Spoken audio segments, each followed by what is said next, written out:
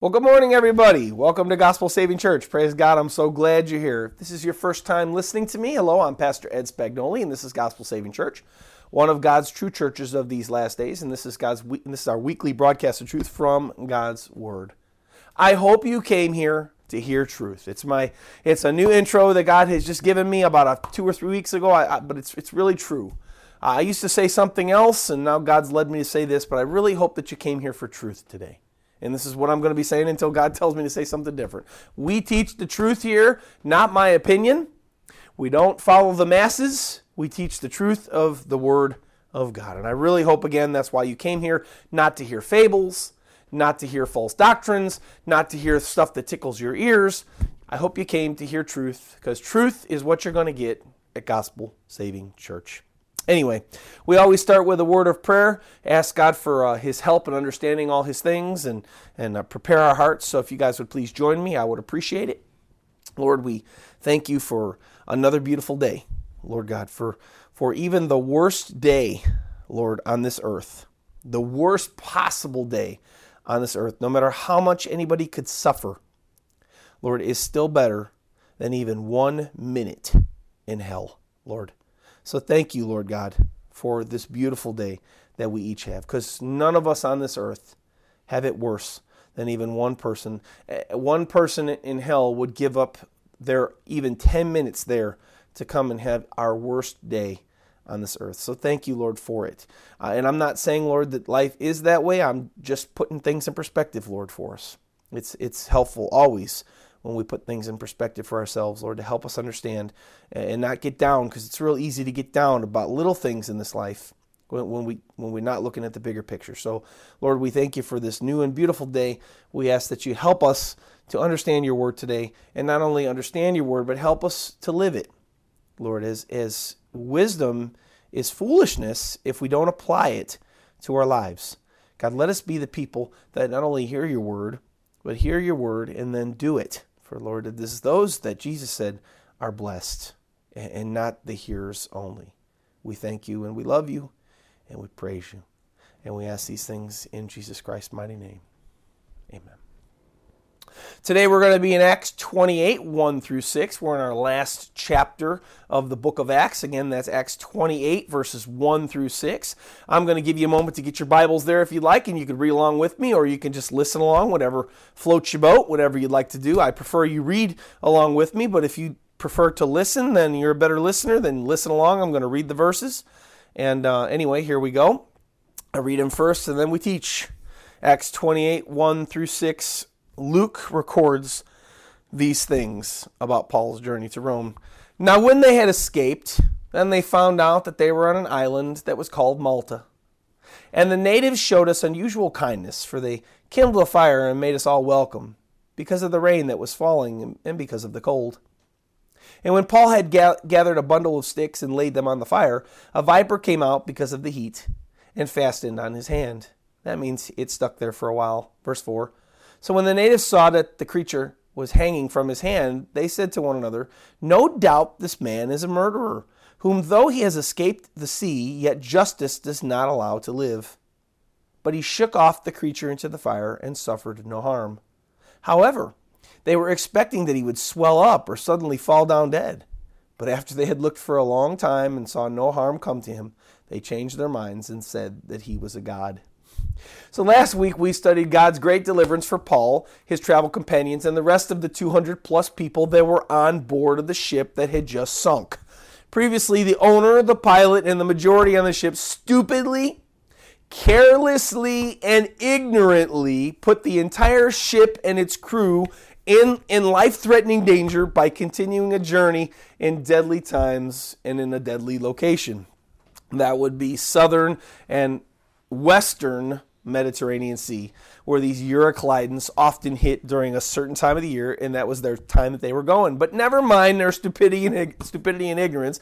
Christ had told Paul in Acts 23:11 that he was going to Rome to witness for him there, just as he had in Jerusalem, and which meant that at least Paul, no matter what, was going to Rome, no matter what. No matter that means if the ship would have sunk, maybe God would have had a great fish to come and swallow him and bring him to Rome like he did Jonah, or whatever. No matter whatever happened, God was getting Paul to Rome alive, and that was it. As far as the others on board that were with him, they should have just fallen down at Jesus Christ's feet to worship him, because God then granted all of them their lives, partly because of Paul and God's purpose for him to go into Rome. The other part is that, of course, he wanted to know them, like I talked about last week. He wanted them to know his goodness, for it is the goodness of God which turns men to repentance, brings men to repentance. Today, we pick up on Paul's journey and travels to Rome with them all safely on the shore of the island they ran the ship aground, escaping the killer storm at sea. Read verse 1 again with me, please. Now, when they had escaped, they found out that the island was called Malta. What was I saying last week? They didn't know where they were. I said that over and over and over again, yet Luke wrote that they were in the Adriatic Sea, Acts 27:27. Now, when the 14th night had come, Luke wrote this, as we were driven up and down the Adriatic Sea, and about midnight, the sailors sensed that they were drawing near some land, which meant that he thought they were in the Adriatic Sea, yet they also knew they were close to land. Yet again, like I talked about last week, that is impossible. The Adriatic Sea and Malta are nowhere near one another. Just look at a map. Go to Google Maps. The sermon's full of truth. You can verify everything that I tell you today. I hope you do. Please do. I just don't teach my opinions. But these places are 500 miles roughly separated. Meaning from the tip of Malta to the tip of the Adriatic Sea is about 500 miles, and there's no way all night long they could have been driven up and down 500 miles away on the Adriatic Sea and then all of a sudden end up at Malta. God didn't do teleportation. They didn't know where they were. They didn't even know the island that they were going to stop on. They didn't even know the name of it. Now, does this make the Bible a lie or false? No, it makes human error. Human error is in there. Human mistakes like this in Scripture show me that the Bible actually is 100% accurate and without corruption from God's perspective. And why would I say that? Well, Luke must have realized that he was wrong at some point after he wrote what he did here with the mistake of the sea that they were in. Yet, he didn't go back in there to change it. Think of that, because that revelation hit me while I was doing this section of Scripture. Luke had to realize we weren't on the Adriatic Sea. We're in Malta. When Malta's not even anywhere near the Adriatic Sea. Yet he did not change it. It was an easy fix. Yet he left his human faulty mistake in there. And it's the same thing with the disciples. I don't know if you realize that.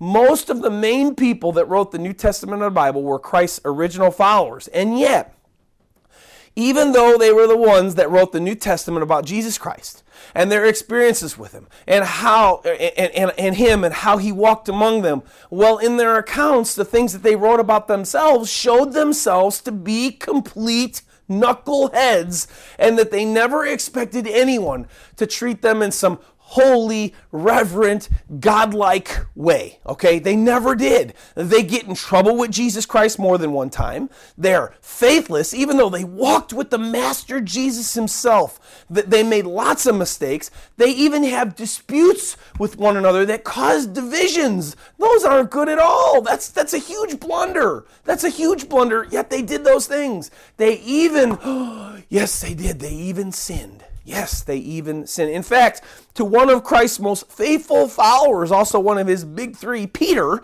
if you remember, Christ himself said, "Get behind me, Satan." Not that he was calling Peter Satan, but he was showing Peter who he was speaking from. Like that Satan was influencing Peter's heart. As the Bible said, the whole world lies under the sway of the evil one. Well, Peter was being allowed himself to being swayed by the evil one. So hence Jesus said, "Get behind me, Satan," telling him who you're listening to, because Peter, remember, said, "Oh, Jesus, you don't have to go to the cross," which was the monumental mission that Jesus Christ came to earth to fulfill. And yet he got told, "Get behind me, Satan." And this is one of the three greats of the whole Christian faith. Peter, James, and John, they call them the big three. They were his big three inner circle.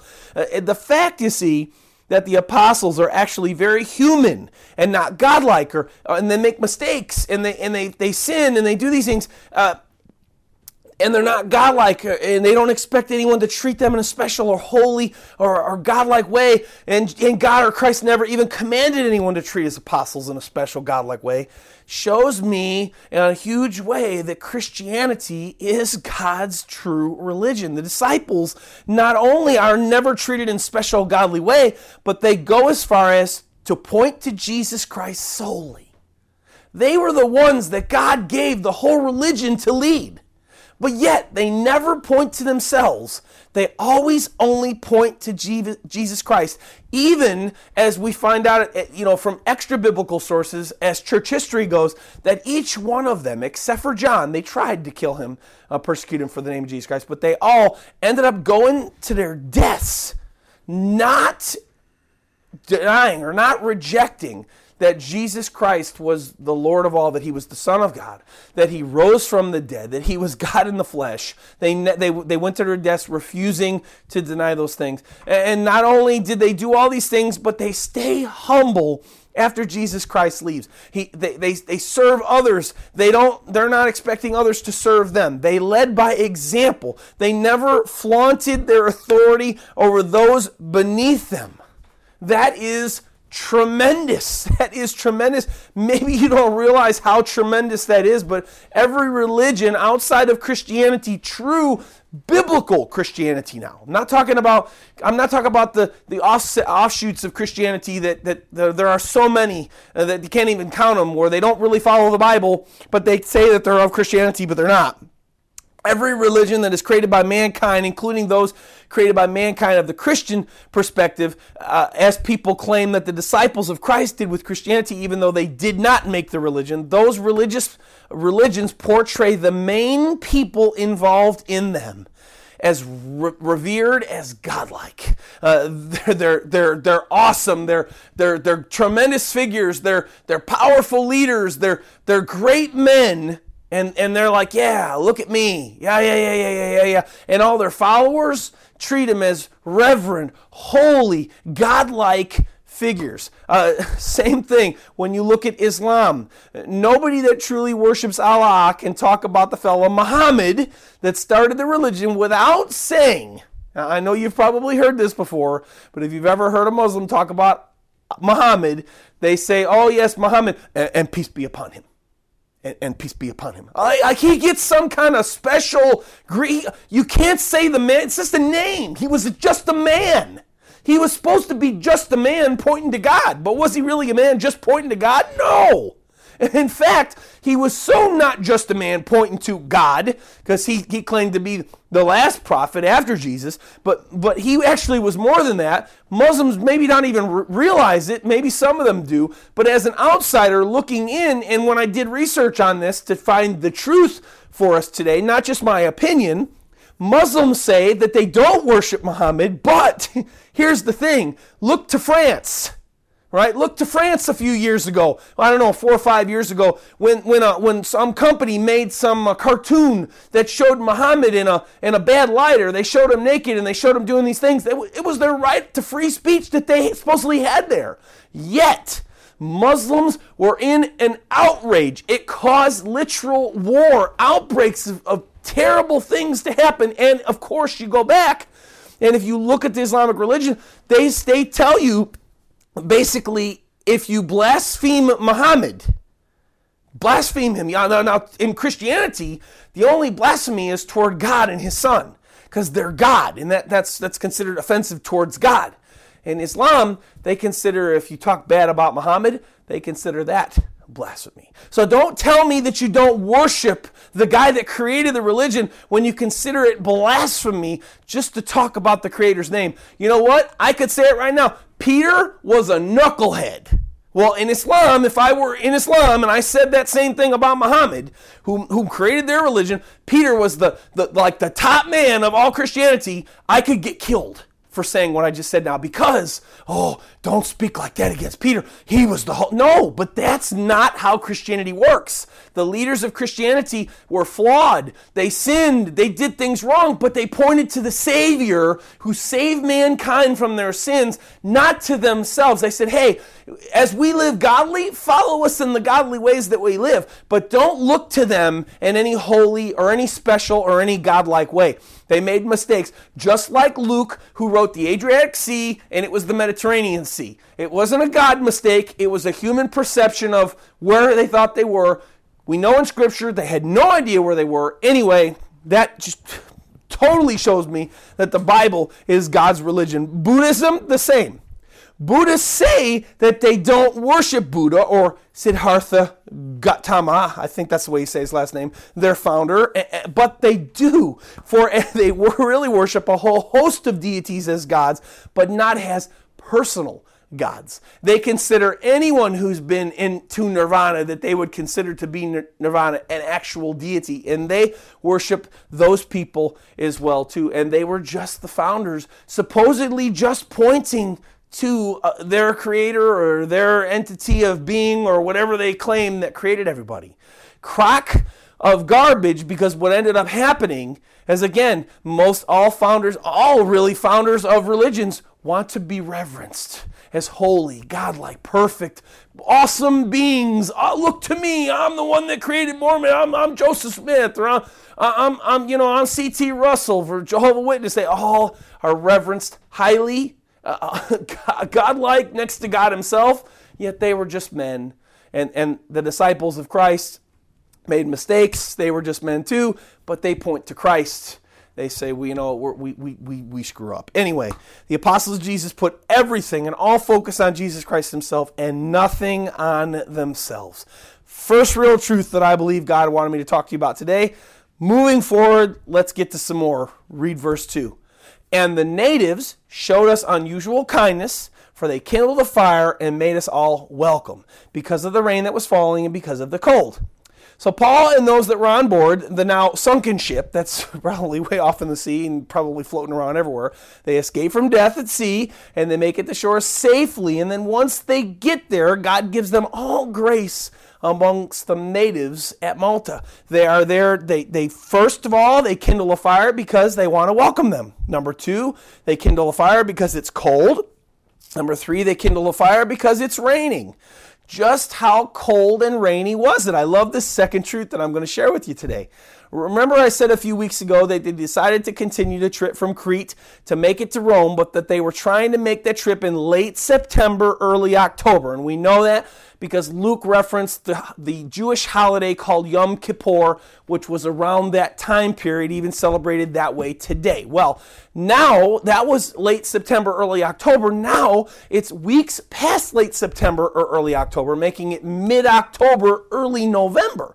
So let's just say more towards November, because that's how long they've been at sea battling the killer storm, about 2 to 3 weeks. That's how long they've been there. And if you're wondering how cold it was in Malta during this time of the year, think of early November in North Carolina, Virginia, North Africa, depending on where you are in the world and you're listening to this message. Think of those areas, because that's the rough latitude that they're located on the Earth's surface there in Malta. Daily average high and low temps in both Virginia and Malta. Virginia highs, lows, 66 to 58's the high, which would be the middle of the day. And remember, when the disciples crashed on shore was in the early morning. So of course it's not going to be 66 or 58 in the high morning. The early morning's usually the coldest part of the day. Lows 50 to 43. That's cold, right? Malta 69 to 57 would be the high and the low for the whole day. And as my research found, the rainy seasons begin in November, which makes it not a good time, by the way, FYI. If you're going to go touristing over there, you don't want to go early November. It's not a good time. It's kind of cold. So cold and rain are the current forecast of the island of Malta. Did you notice that? The current forecast said that it was 69 to 57 in November. That's cold. Again, early morning is going to be more toward that 57 side, not 69. Cold and rainy was the forecast of Malta now and in around November. And notice, our scripture told us about 1900 years ago, cold and rain was the weather in Malta then too, when Paul and those with him were shipwrecked in Malta. Interesting how the modern temps and weather patterns of Malta are the same today as they were about 1900 years ago when Paul and his crew and the crew of that ship that's now sunk crashed. Pretty interesting how cold and rainy then, current forecast, cold and rainy. Second bit of truth I want to share with you today. It seems to me that every piece of data that I find from the past and even of today, or that I find from the past today, along with the current data that I find from today for today, all lead me to this same conclusion that global warming is a farce and a big fat lie. Please, please, please, people, don't just believe the mass media along with the opinion of the masses that global warming is a truth. Global warming is an absolute absurd and unfounded idea. Interesting info for us today that's just been put forth recently. Again, more truth for us today in our truth sermon. Turns out that there are more than 31,000 recent American scientists to date who have signed a petition challenging the climate change narrative, and about over 9,000 of them hold PhDs in their respective fields. That's almost 1/3. That's pretty extensive. Turns out that even the founder of the Weather Channel, John Coleman, has been looking at recent research and found that we are not in a global warming crisis, but rather it was a hoax designed to what? To make money. That's what he's found. Al Gore, who was really the one principal founder of this new age global warming trend that we're in now. Well, when you examine the evidence on him, go figure that in 2001, when he came into this, to promote this big fat lie of global warming, that his net worth was around $2 million. And in 2016, it was estimated that his net worth was $100 million. So was there something to gain from global warming? You better bet your bottom dollar, about $98 million for Mr. Al Gore.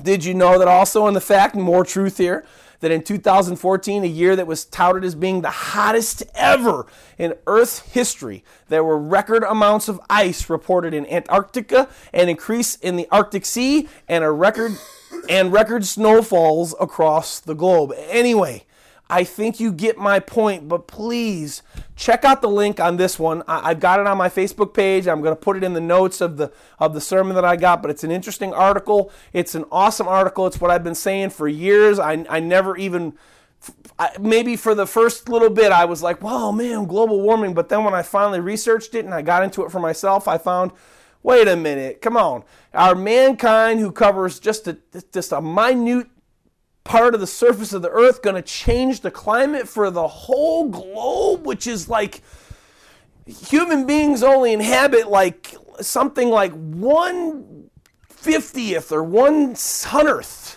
of the whole Earth's surface. And you can't tell me, and that was the first kind of clue that I got, you can't tell me that people only inhabiting 1/100th of the whole Earth's surface are going to change the 99% that they're not on. I just never caught it, and as I continue to look into it, I found that it's a big lie.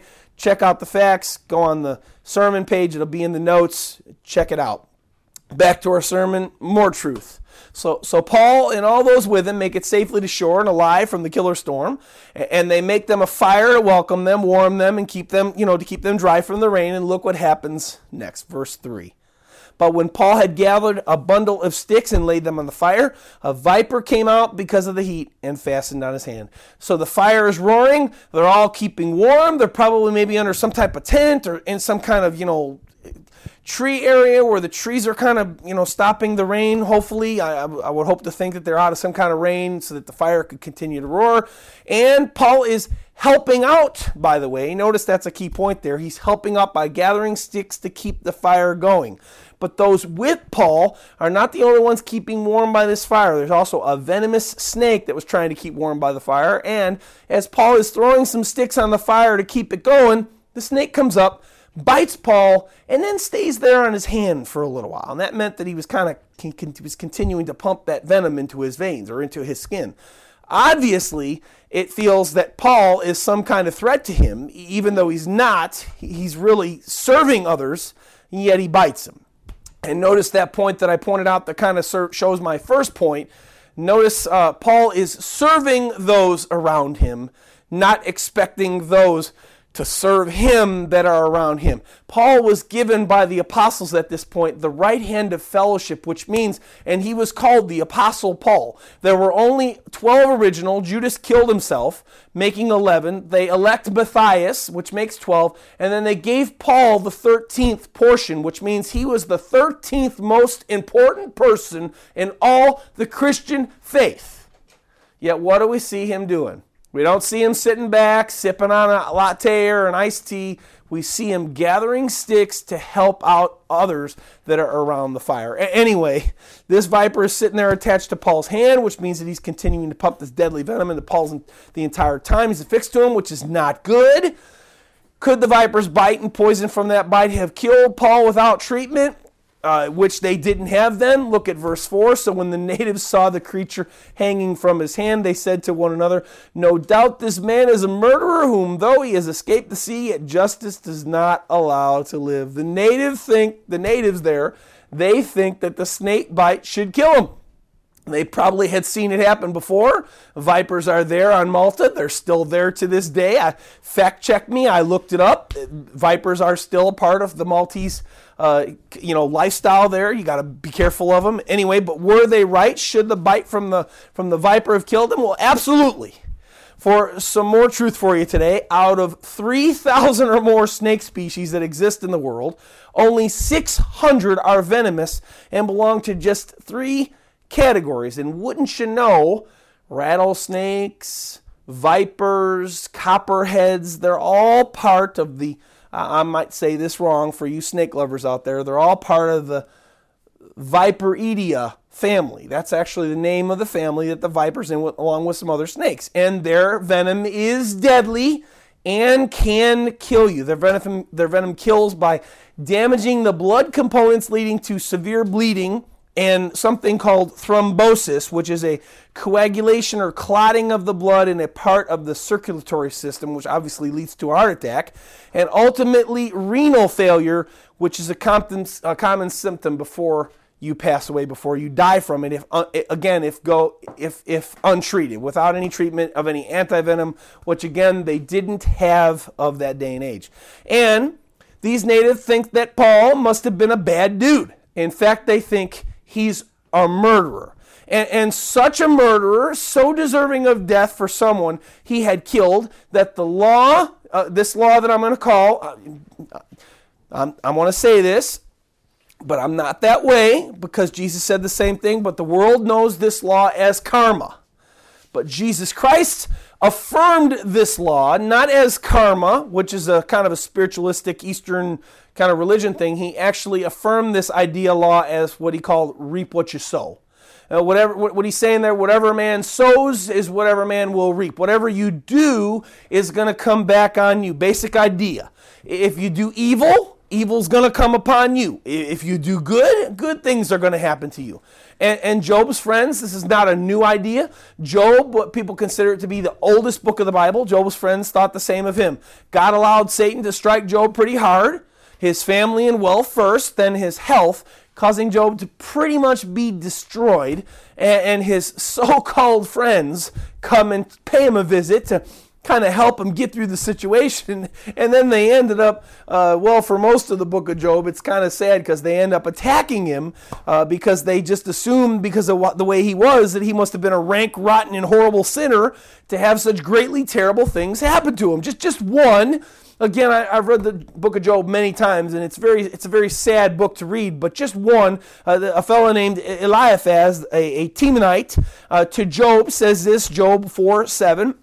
He says, "Remember now, whoever perished being innocent, or where were the upright ever cut off?" That was his perception. Job, this is only happening to you because you must be unrighteous. You have got to be steeped in sin, because I've never met anybody to suffer like you and had all the bad things happen to you like you have if they've been a righteous person. Boy, they hadn't... The time must not have been very old at that time, because I'll tell you, there's a lot of righteous people that suffered greatly in the Bible, and that didn't fit the reap what you sow kind of ideal, but they hadn't probably seen him yet. Again, the earth wasn't that old then. But anyway, there's a very common idea that most would affirm even today. It's like when people see this kind of situation, human nature kicks in our brains, and we're all guilty. I've been guilty. I'm guilty of it for myself. When bad things happen to me, when I see bad things happen to other people, we automatically think, what did I do wrong in order for this crap to be happening to me? I'm telling you, you guys have all thought the same thing about yourself, let alone somebody else out there that you're seeing going through a terrible situation. You think it's automatic. It's like your brain goes, oh, evil, yeah, reap so. Karma. It's like we're just wired that way. It's bad, but it's like we're automatically wired that way. Job's friends were wrong about him, as God attested in the beginning of the 2nd chapter of the book. Remember, and I just want to point this out because book of Job is kind of very close to me. It's kind of very personal to me. But God attests to Job in Job 2:3, and he says this upon Job that shows us that Job was not a sinner, a rank sinner, deserving of what he received. God had a purpose. We don't really know why. But anyway, Job 2:3 says this. Then the Lord said to Satan, have you considered my servant Job, that there is none like him on all the earth? Well, that's not saying too much so far. I mean, yeah, he's kind of a unique fellow. That's not saying so much so far. But then he goes on to say, now this is coming from the mouth of God now. A blameless and upright man, one who fears God and shuns evil or gets far away from evil. So he's an upright, and this is coming from God's mouth. And then he goes on to say, after Satan had attacked his wealth and his family, pretty much wiping him out, and he still holds fast to his integrity, God says, although you incited me against him to destroy him, and God just showed me this time through the book of Job as I'm actually in it right now. God says this, you incited me against him to destroy him without cause. What does that tell you? God just said, and I never saw that the previous years that I've read the book of Job. I'm usually reading the Bible about once a year since I've been saved. And I had never seen this, but this one time, of course, because God knew he was going to have me put it in my sermon. Without cause means that there's no reason that he deserved to have all the bad crap that you just did happen to him. That's God. That's God talking about Job. There's nothing Job did wrong. No cause. There's nothing Job did wrong that you should have done that to him. Nothing. And so God attests, he's a holy guy. Obviously, he's not holy in Christ. Christ wasn't them, but Job was a holy guy, feared God, loved the Lord, right? So in Job's case, this reap what you sow karma idea does not hold true because things were not with him as they seemed. This will be our next bit of hard truth here for us. What about Paul? Were these natives right about him? Was he a murderous sinner whose punishment was missed by the sea? Were things like they seemed with them, with him to them? Were they as they seemed? Look at verses 5 and 6, closing out our verses for today. But he shook off the creature into the fire and suffered no harm. Nothing yet. Luke tells us that he didn't exhibit any of the effects of the deadly snake venom. Fact check here. Total truth. Pain and local bleeding usually can begin within the first few minutes after this viper's bite. So he's not innocent in their eyes just yet. They're looking on and nothing's happened, and they're I'm sure they're shocked. Verse 6, however, he's not out of the water yet in their eyes. However, they were expecting that he would swell up or suddenly fall down dead, and that would be obviously because of the clotting and all that stuff and the heart attack that could happen, as we talked about earlier. So as they're sitting there keeping themselves warm, they continued to wait for symptoms of the snake bite to appear. But do they? The rest of verse 6. But after they had looked for a long time, so that we're talking not just a minute or two, after a long time, they're sitting there probably the whole morning, hours in front of this fire, waiting for the rain to subside, waiting for day to get a little warmer. After they looked and they saw nothing for a whole time, they changed their minds and said that he must be a god. Wow, talk about a turnaround. They conclude that he can't be human because there's no way this snake bite couldn't have killed him, so he must be a deity. Once the horrible effects of the snake bite don't appear, they were forced to change their minds about Paul, realizing that he wasn't evil or a murderer, rather that he was good like a god. And although they go overboard in their diagnosis of him being good, again, good like a god, they do realize that they're wrong, and they do realize, hey, things here aren't as what they seem. They didn't realize that the reason Paul was, and we're going to get to that in just a second, or just a minute here, they didn't realize why they thought he was like a god. He wasn't like a god. He was kind of, standing with God, and so then anyway, they stopped thinking that he's an evil man, and they start realizing that he's not what we think. The situation is not what it seems. They had probably, again, seen this event happen before, and after the bite of this deadly snake, they had seen people get sick with horrible symptoms and then die, but not Paul. Why didn't Paul get sick and die as he should have by the normal natural law of how things work when a deadly snake bites someone and then they don't go for treatment? Again, they had no treatment. Now, there's only a tiny percentage of people that actually die from venomous snake bites, and that's because, though, of our scientific research and antivenoms. Back then, they didn't have that. So why didn't Paul get taken out? Well, because, more truth for us today, things were not as they seem, because he was God's man. See, he was surrendered to Jesus Christ, and he was serving Jesus Christ with all his life. And for people like Paul, as per how he stood with God in Christ, Jesus Christ promised, Mark 16:15 through 18. He says this, "Go into all the world and preach the gospel to every creature. He who believes and is baptized will be saved, but he who does not believe will be condemned, and these signs will follow those who believe." And now this was Paul. He was talking about Paul here. This would have been the position that Paul had with God in Christ. He says, "For these types of people, in my name, they will, 1, cast out demons, 2, speak with new tongues, 3, they will take up serpents," which is exactly what happened to Paul here. Its serpent bit him, and he was poisoned. "And if they drink anything deadly, it will by no means hurt them. They will lay their hands on the sick, and they will recover."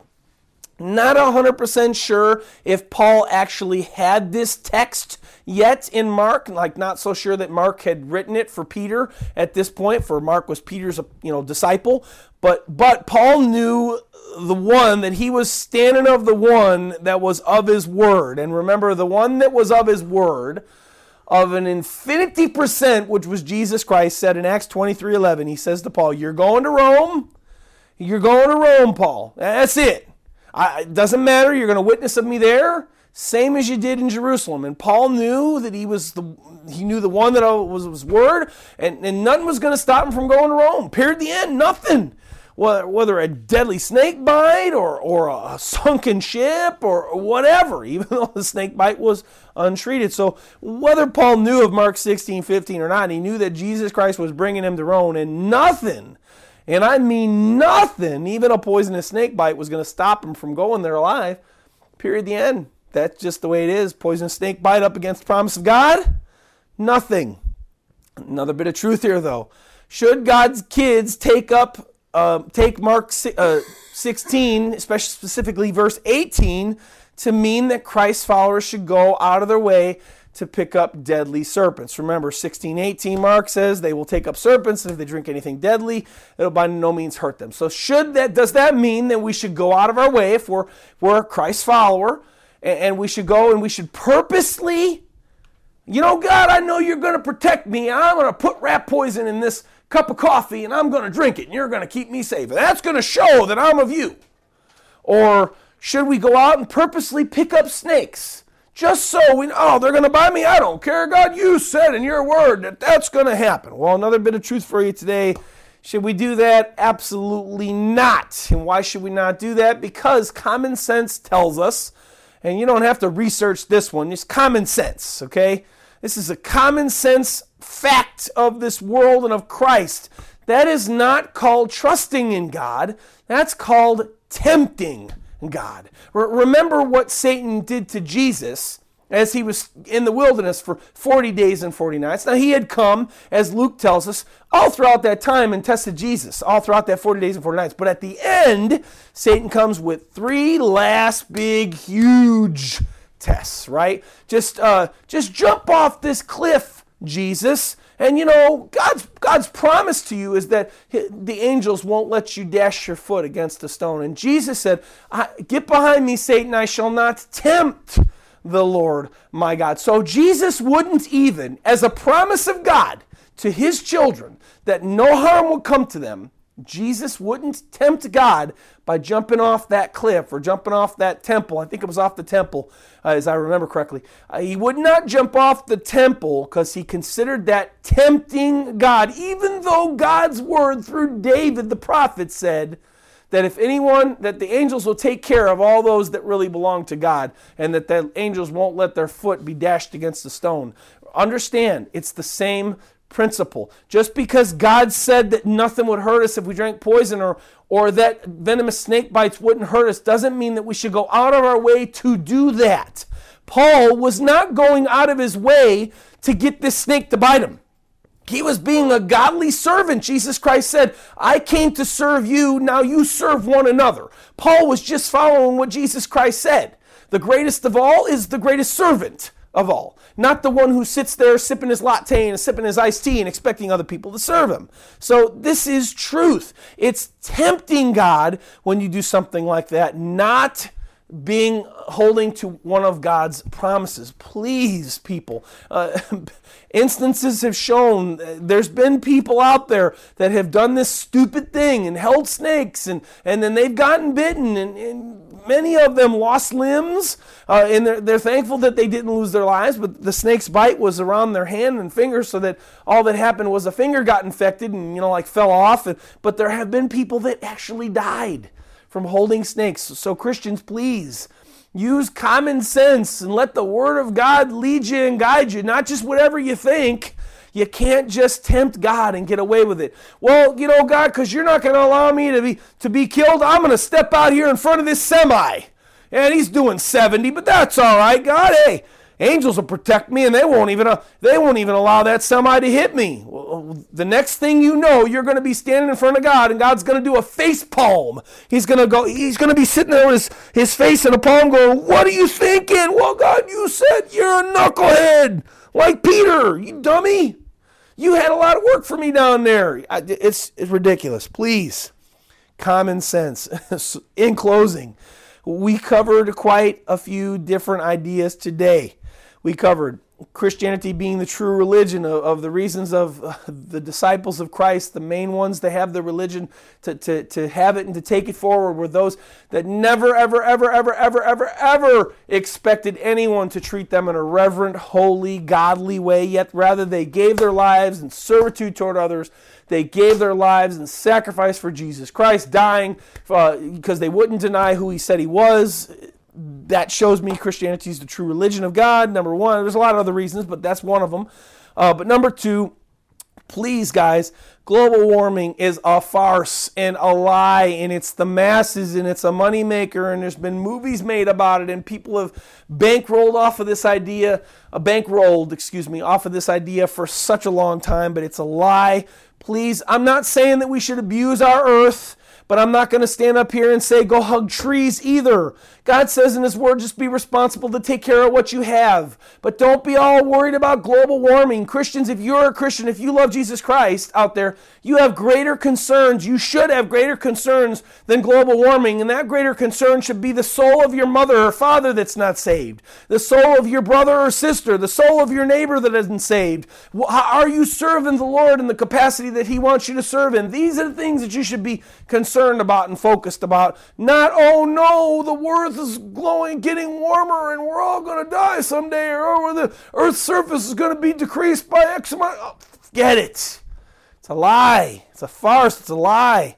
3, dangerous snake bites and the results of them. We talked about that as more truth. Number 4, things not always being what they seem to be. Job, Paul getting bit by the snake. 5, whether or not a follower of Christ should purposely handle poisonous snake bites because of what Jesus Christ said in Mark 16. Common sense, word of God, don't tempt God. Yes, We covered a lot of different ideas and topics today, but there was one thing that these different ideas had in common.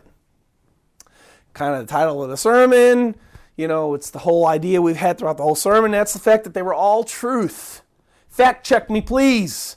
I love it. Let me know. I want your comment on me. There's SoundCloud has comments. Call me, email me. All my contact info is there.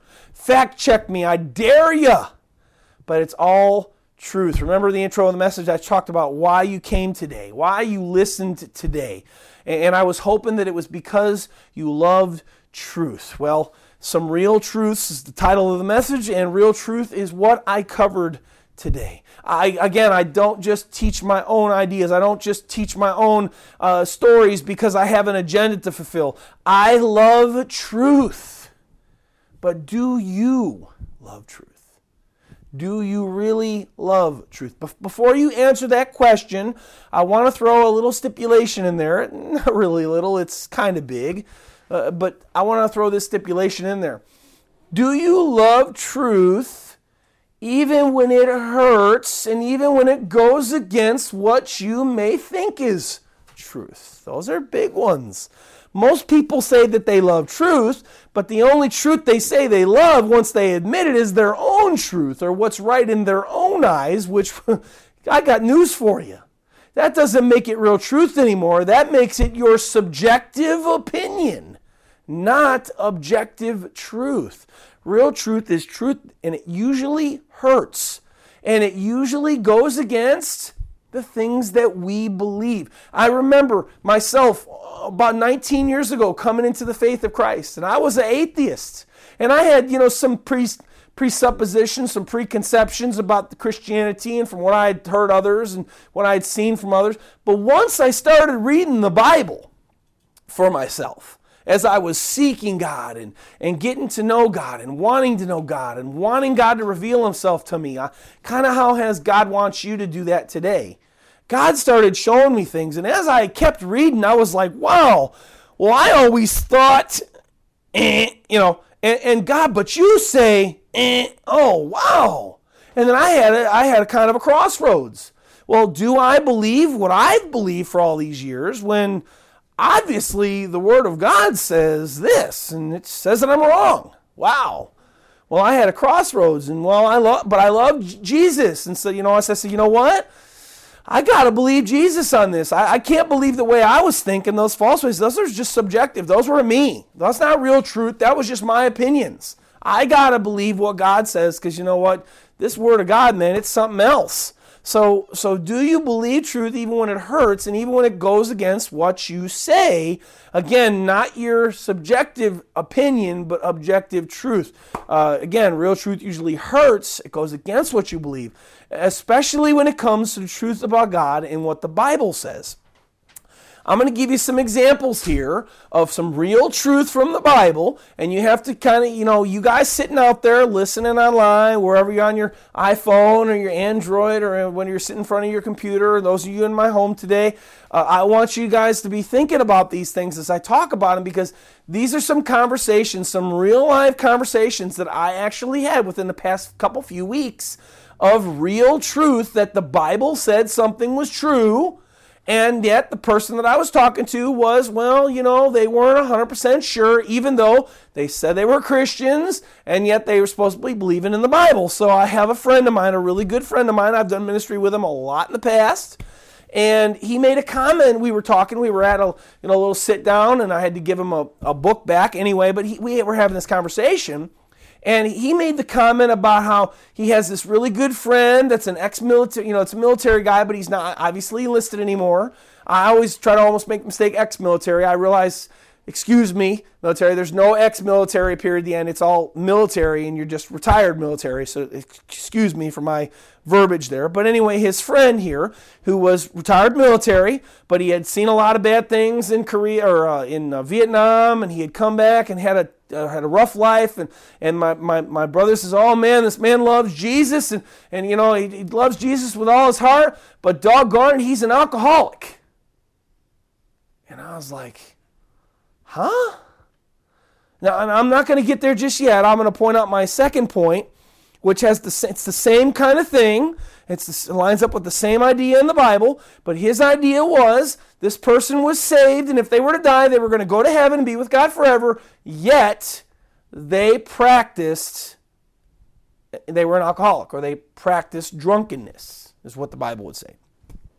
Number 2 question, so keep that in your mind. That's what my friend thought. Question 2, I have a friend that I also work with, and we were listening to a little ministry on the radio one day. We were working last week, and the subject came up about homosexuality, and these people, going to church and really loving Jesus, and what were these people thinking, and what was the truth, and so on. So I asked this fella, I said, hey, just want to know, so-and-so, what do you think? Can somebody be truly saved and born again and on their way to heaven, for let's say 10 years, but they still practice homosexuality as a lifestyle? Because a lot of people believe this. And that is a very common ideal in our world today. I mean, the majority, actually, of all Christians would say, man, if that person loves Jesus and they profess Jesus and they read their Bible and they go to church, it doesn't matter. If they're homosexual, then they're saved and they're going to heaven.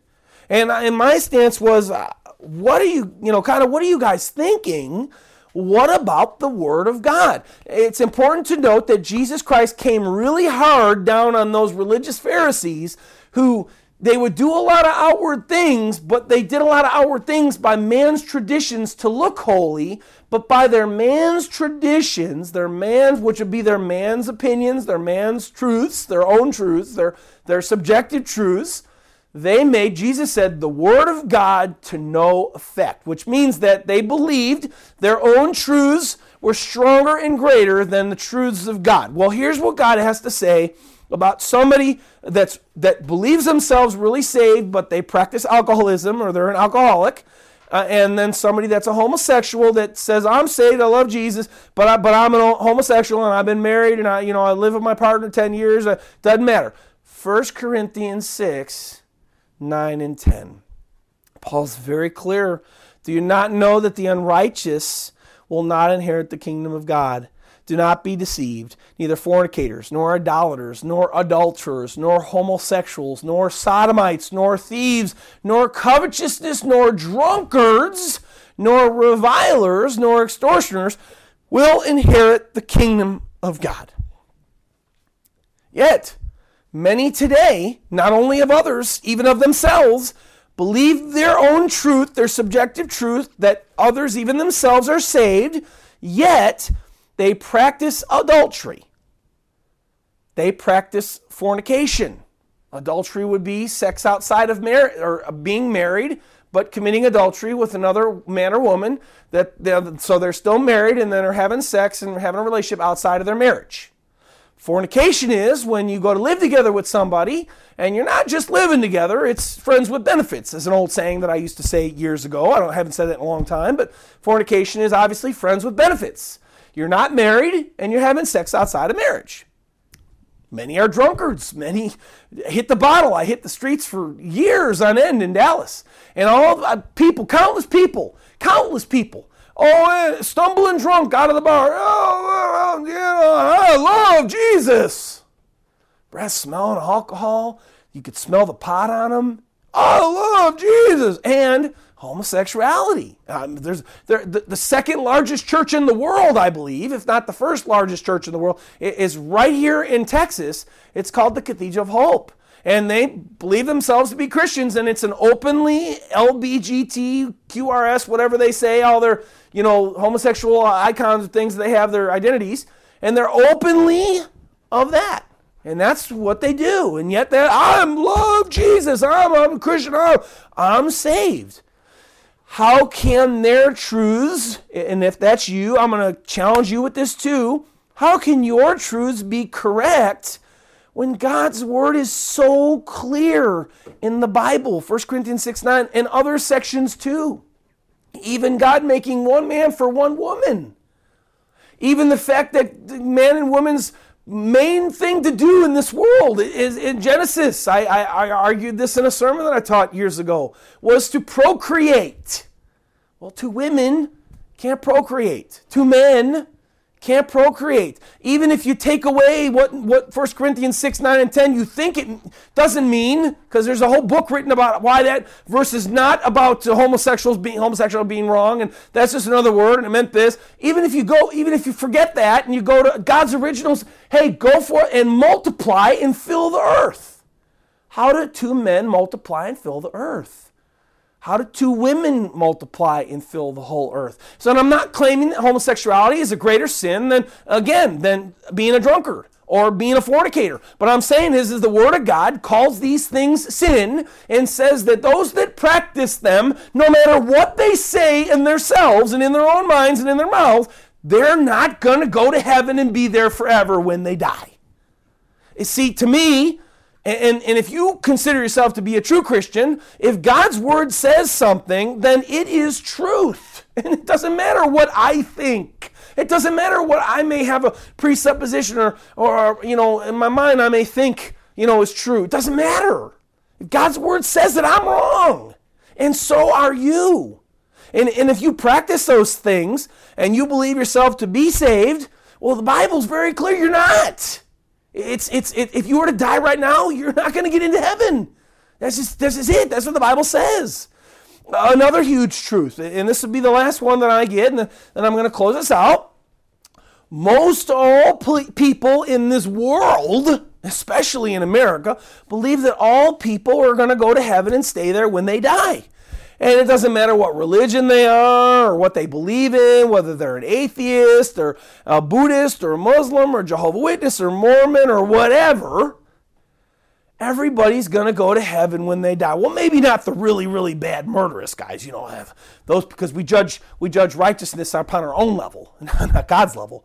But almost everybody is going to go to heaven when they die. That is the truth that the world believes, and I've even had many people that call themselves Christians tell me that they believe that fact that idea that I just stated there. But what does it say in God's Word? What does the Bible say on the truth on this subject? What is the objective God truth? Well, Jesus Christ on the Mount of Olives sermon, Matthew 7, 13, 14 says this, enter by the narrow gate, for wide is the gate and broad is the way that leads to destruction, and there are many who go in by it. Now wide in destruction, that's not heaven. Ouch. That's hell. And there are many who go in by it, 14, because narrow is the gate and difficult is the way which leads to life, and there are few who find it. Is everybody going to go to heaven when they die, no matter what they believe and whatever they practice? Well, Jesus Christ just said no. That, in fact, the many that you think are, they're going to be going to hell, and there's only a few that are going to be going to heaven. And just how narrow is that road, how narrow is that gate that only few find it? Well, Jesus Christ narrows it down, John 14:6. He says, I am the way and the truth and the life. No man comes to the Father, no one, comes to the Father except through me. So the masses, even those who say that they're Christians, believe as truth that all or most all are saved and are going to go to heaven when they die, no matter what religion they believe or who they think will save them. And the Bible says that there are only a few that are saved. Jesus Christ, again, narrowing that number to a very small amount by saying that salvation is only given through Him. Now, who has the real truth? The masses or Jesus Christ and the Bible? Well, I'll tell you this right now, and I'll be bold about this, and I'll say this. I put my money on Jesus Christ, who was and is to come, and who can be verified as real objective truth through His amazing, accurate Word, the Bible, which has been scrutinized and re-scrutinized to find flaws and errors than the truth that it carries, and yet it stands proudly as victorious. Other than the human errors that are made in like locations like Luke just did, or a number out of place, a man recorded a number wrong from one Leviticus book to a Chronicles book. Other than a few of those man-made things that are in there, the people were perceiving them the wrong way. God's Word stands victorious. It's got prophecy. It's got archaeology. It has Christ and the people that loved him dying for him, and that was the only reason they died. They had nothing to gain or lose from their death for him. They just died for him because he revealed himself to him. That's for me, but what's your standard of truth?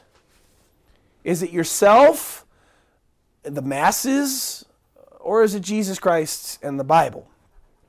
Upon the truths that I talked about today, especially in the last part of this message, would you say that you believe that you're truly saved or not? That's a question for you. And if you'd say saved, then by whose truths would you be saved? Yours or the Bible or Jesus Christ? It's a very important question there. If you would say saved, then whose truths would you be saved by? Yours or Jesus Christ and the Bible? Are you saved and have a relationship with God through Jesus Christ because you've come and are continuing to come through him, as he said, or just because you have a belief in him? Or you have a belief in him that he's one of the many ways that people can be saved? If you're not coming through him and through him alone today, and you don't even believe him to be the only way to heaven, as Jesus Christ said, making him a liar, then Jesus says you don't belong to him and that you're not following him. And then that's his words, not mine. Again, this is not subjective truth from me. This is objective truth, ultimate truth from the Bible. If you'd say that you are coming through him, then please answer this question. What does he say that it means to come through him for salvation? Most will answer that it means to believe in him. But that actually is only partially right. God put that out there. He wanted to see who was going to really seek. Because, see, belief in him, what kind of belief does it makes someone saved? Can you explain a saving belief versus other beliefs? The Bible says that even the demons believe in him and they tremble. And we know Scripture says that no, there's not one demon that's going to convert. They're not convert. They've made their bed. They've made their lot. They're sticking with it. They're following the evil, the rebellion against God, and that's just it. So what differs from your belief versus their belief? Can you explain a saving belief versus a belief that the demons have? Because most people just have a belief in Jesus Christ as they believe in other things. The sun, the moon, the stars, I have a car, I have this, I have that, oh, this thing exists, Bill Gates is a millionaire, Donald Trump is the President of the United States of America, and they believe, I believe in Jesus Christ, he's my Lord and Savior, but, he's only one way. All the good Muslims and all the good Buddhists and all the good Hindus and all the good Sikhs and all the good atheists, they're going to go to heaven too, which means that you call Jesus Christ a liar in John 14:6, where he says, I am the way and the truth and the life, and no man comes to the Father except through me. What do you believe? Can you even explain a saving belief in Jesus Christ versus the ones that the demons have? So I do hope that you have the saving belief in Jesus Christ, that you that are listening to me out there, the one that comes through him, and that you don't just believe in him as the demons do, because not everyone's going to heaven when they die. Only a few, as Jesus Christ said in Matthew chapter 7, and you will only be saved if you come through him and stay having a coming through relationship, through him to God until you die. That's the only way you're going to make it. The belief that he talked about throughout his whole ministry. I want you, please, as I did, this is how God revealed this to me. Objective, truth, like hard-hitting, change my heart, change my mind truth. Please seek the Lord Jesus Christ in his word. Please. And I would encourage you especially to seek him in his word in Matthew through John. And those are known as the Gospels, right? And I ask and I pray that you will. I ask that you ask him to reveal this saving belief to you so that you can be born again. John 3, Jesus says, unless someone be born again, they cannot and will not enter the kingdom of heaven. And a belief as the demons have, that's not going to get you born again. A belief that he's one road to the many roads that lead to heaven, that's not one that's going to get you to heaven either. Only one that comes through him And if you don't know what that is, and even if you think you do, I pray and I encourage that you get in the Word of God and seek His face and say, God, can you show me what a belief that goes through Jesus Christ to you means? Please, please, please, please, please, please. If you do these things, if you get into the Word, if you seek His face, if you ask Him, then His Word, objectively, not subjectively via what I say, His Word says that if you do that, again, it's not my opinion, that He'll reveal Himself to you.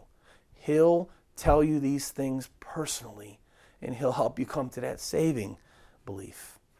I hope, and now I'm going to pray that you do. Lord, thank you so much for this message. Thank you so much, Lord, for the truth that you've shared with us in this message today.